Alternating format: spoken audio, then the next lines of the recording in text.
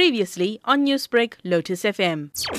The Minara Chamber of Commerce actually instituted the award a couple of years back. I think this is the third year that they've got the award running in memory of the great author Aziz Hassim, a local Durban writer. He wrote short stories, and his famous book was called The Lotus People, in recognition of his contribution to writing, not only as a writer, but he was also very involved in the community, and he believed in getting the cultures together. So a lot of cultural interaction and relations he worked on as well. Your book tackled many sensitive topics that are not openly spoken about in the Muslim community.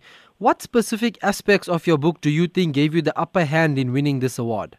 I wish I could tell you what gave me the edge. I think, though, I probably spent a lot of time refining the work. So much as once I've got the plot down and the storyline down, I do quite a few edits, and each time I add on a different layer to the writing. I consciously make an effort to make the writing beautiful, to make the writing accessible, to make sure that, everything that can be said is said as succinctly as possible, but also as well as possible.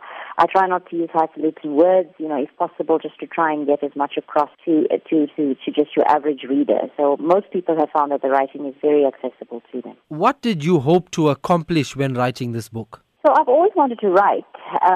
So that already is something I can actually tick off my bucket list, because I've said I want to write, and I never got around to doing it until seriously about 3 years ago, and I sat down and actually started writing this particular novel. But now that I've written this, and especially since I've got the award, I'm really, really quite energized now to keep writing. The sequel to Mirror Cracked is called Fragrance of Forgiveness, and that will be launched hopefully before the end of the year. And now the sequel to Mirror Cracked, can you give us any spoilers on that?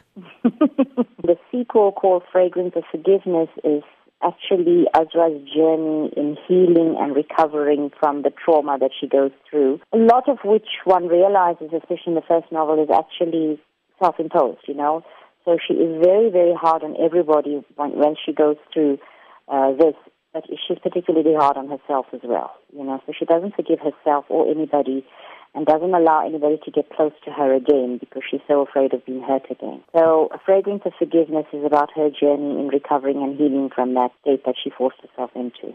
Newsbreak, Lotus FM, powered by SABC News.